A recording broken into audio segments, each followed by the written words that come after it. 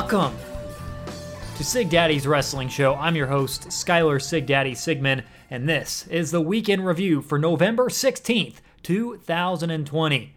Yes, it's been a while, but it's back. The weekend review is back.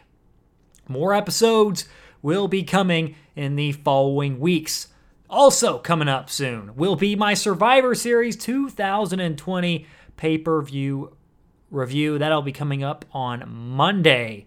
Next Monday. So Monday, November 23rd is when I'll have that up for you guys. Looking forward to that. We'll see what happens at Survivor Series. I'm just going to talk about that briefly here before I get into things, which includes Zelina Vega's recent release from WWE and the Rascals signing with WWE. But yeah, Survivor Series. It's Undertaker's 30 years in WWE. Undertaker's final farewell,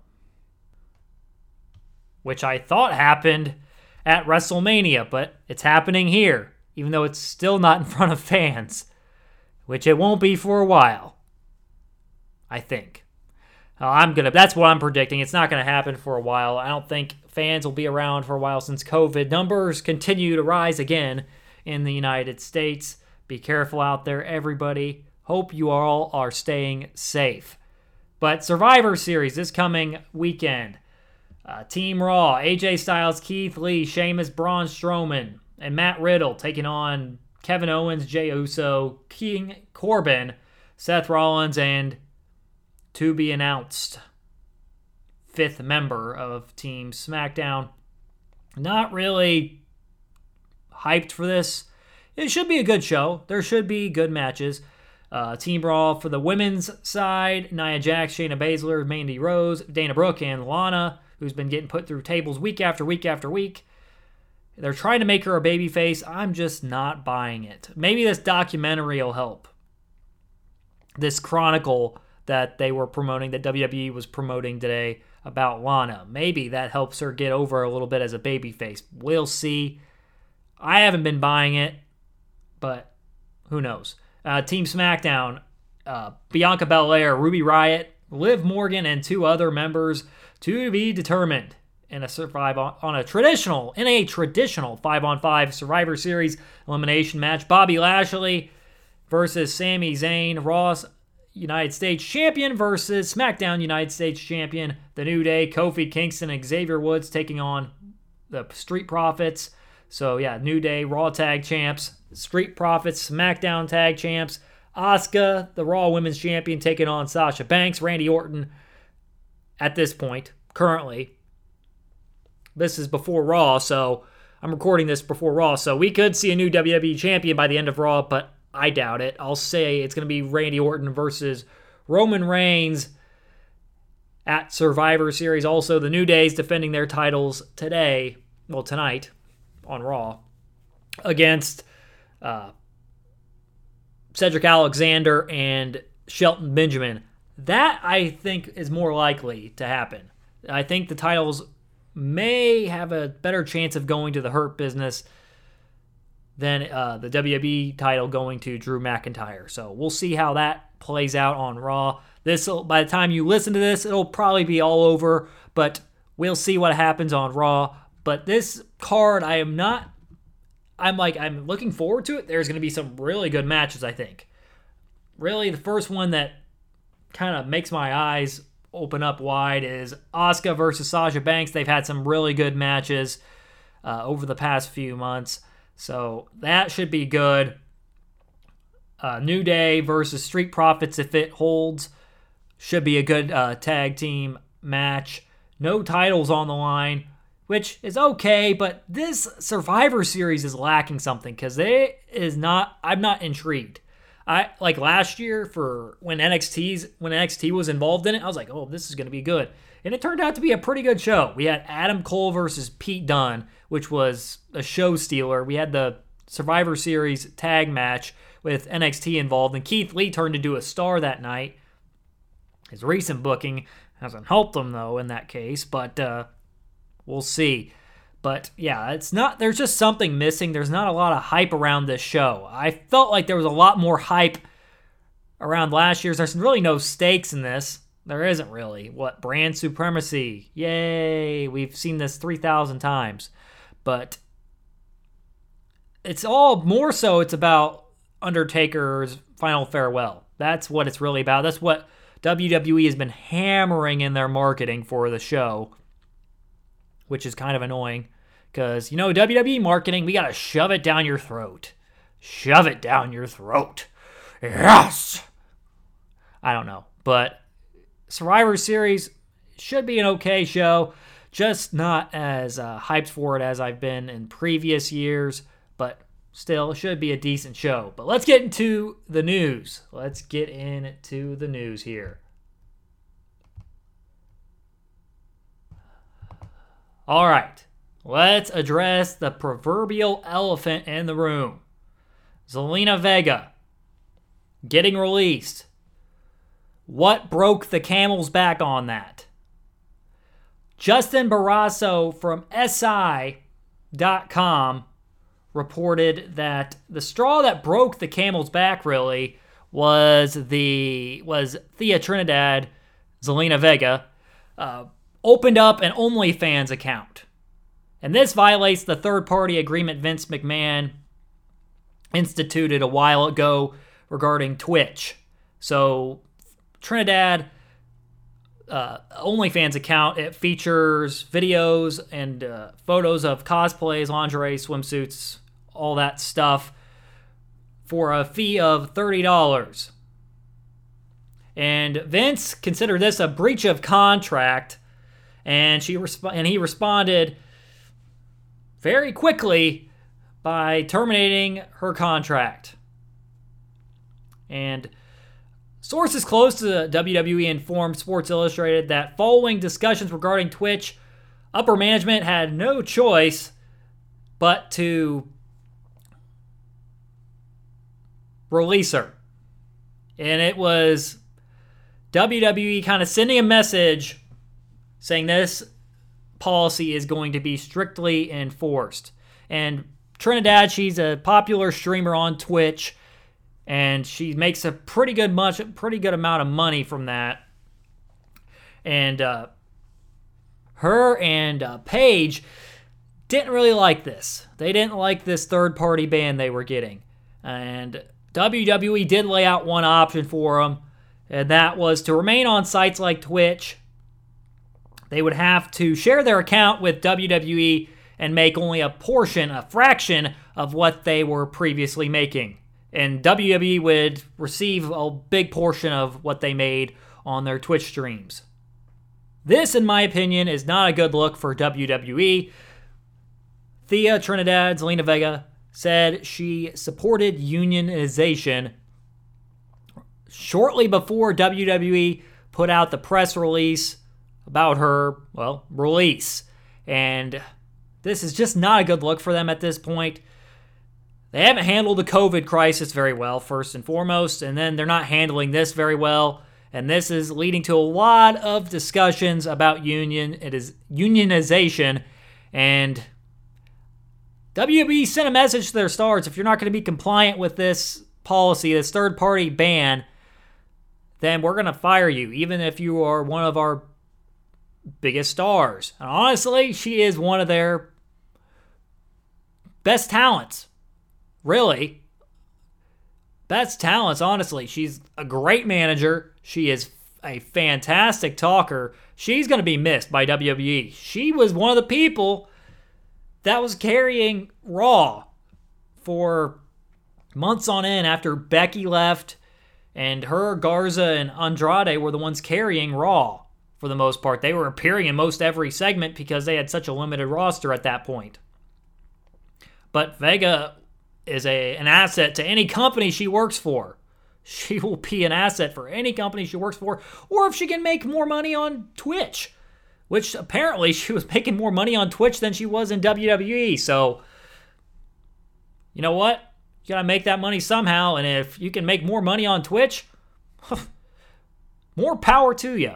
More power to you. And good for her. Good for her. She wanted to send a message, and I think she did. But WWE also sent a message right back saying, if you don't comply with our policies, we're going to fire you. But I'm for Vega doing what she did there. She sacrificed something to maybe make something happen. We don't know if it's going to do anything for other superstars or this third-party agreement ban, but we'll see how it plays out. Vince is very sternly against it. I know, I get it. I think I get it because he wants to protect the WWE brand. That's what he wants to do. Because if somebody makes a bad comment, blah, blah, blah, blah, blah, says something stupid, it's going to go look bad on them. But how often does that happen? Very, very, very rarely. And along with that, this is what it's about, money. They want to make money. They don't want their superstars making more money than them. They don't want superstars making money on their own. If they're not using their WWE names, that's fine. If they are using their WWE names, I get it. But if they aren't using their WWE names, you know what? They can make their money any way they want. Because I don't understand. There is so much gray area with independent contractors, this status that WWE superstars have, that I don't know. It's just incredibly confusing. And I don't get this third-party ban thing. I get part of the reason why they're doing it, but at the same time, it's like, really? You're preventing these guys from making more money to provide for their families? Whatever. But, yep, Zelina Vega released from WWE. And honestly, congrats to whoever eventually picks her up. Because you know what? You're going to get a huge asset to your company. A huge asset. And I honestly, this is just my personal take. If she's going to go anywhere, she's going to go to AEW. Because they support their superstars, their talent, and they allow them to have their Twitch streams and make money off of it. And WWE obviously doesn't do that. Not that I'm saying this. I'm not saying that AEW should go pick up every single WWE superstar. No, I'm not saying that at all. But really, with AEW's policy on Twitch, why not? Why not? And really, she'd be a huge asset for them. Impact Wrestling, where she's worked at before, they could pick her up too. So we'll see how things play out, but I'm going to give Zelina Vega a round of applause. Good for you, Thea Trinidad. And then, another bit of news coming out of the big place out of Stamford, Connecticut.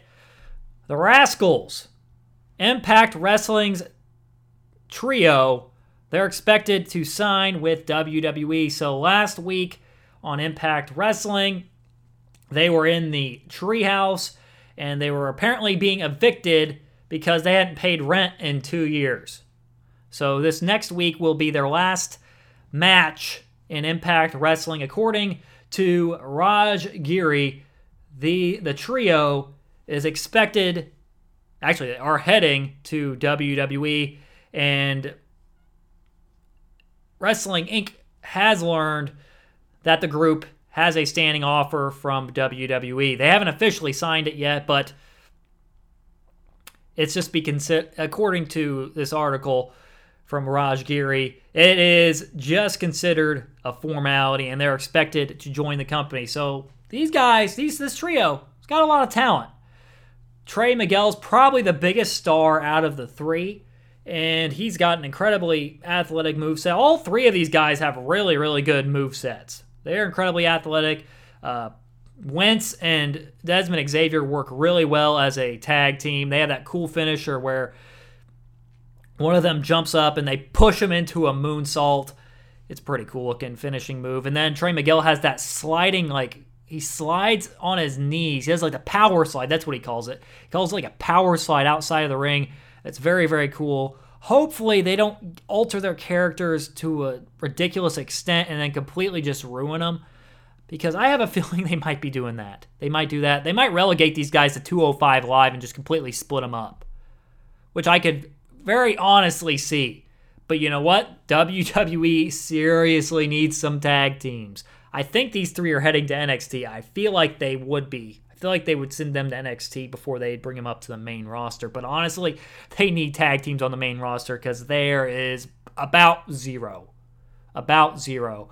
I just hope they handle them better than what I've seen from previously signed independent talent. Keith Lee, they brought up from NXT, man. I'm kind of down on him right now. I hope he gets better for him. They took away his entrance music, which I get, but they haven't booked him well at all. He's been booked terribly. You know, they'll say this, oh, he's been booked into big matches with these big guys, but he's been booked in crap finishes every single match. It's some smoke and mirrors type thing.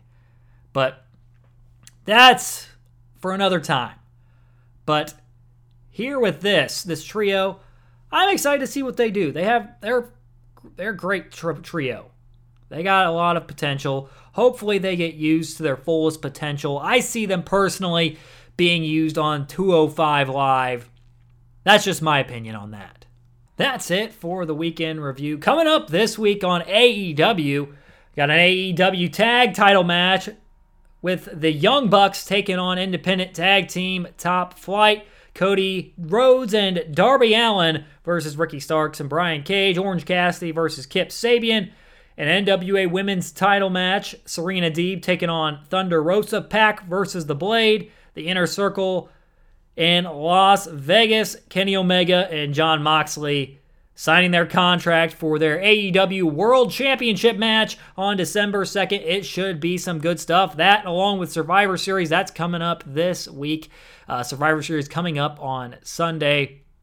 So I hope you all enjoy some wrestling this week. I'm looking forward to it. My birthday's on Friday, so if you want to, you can send me a happy birthday on Twitter at SigDaddyWrestle or Instagram at SigDaddy.Wrestle and also on Facebook at SigDaddyWrestle. And make sure to hit that subscribe button, punch it, kick it, super kick it as hard as you can.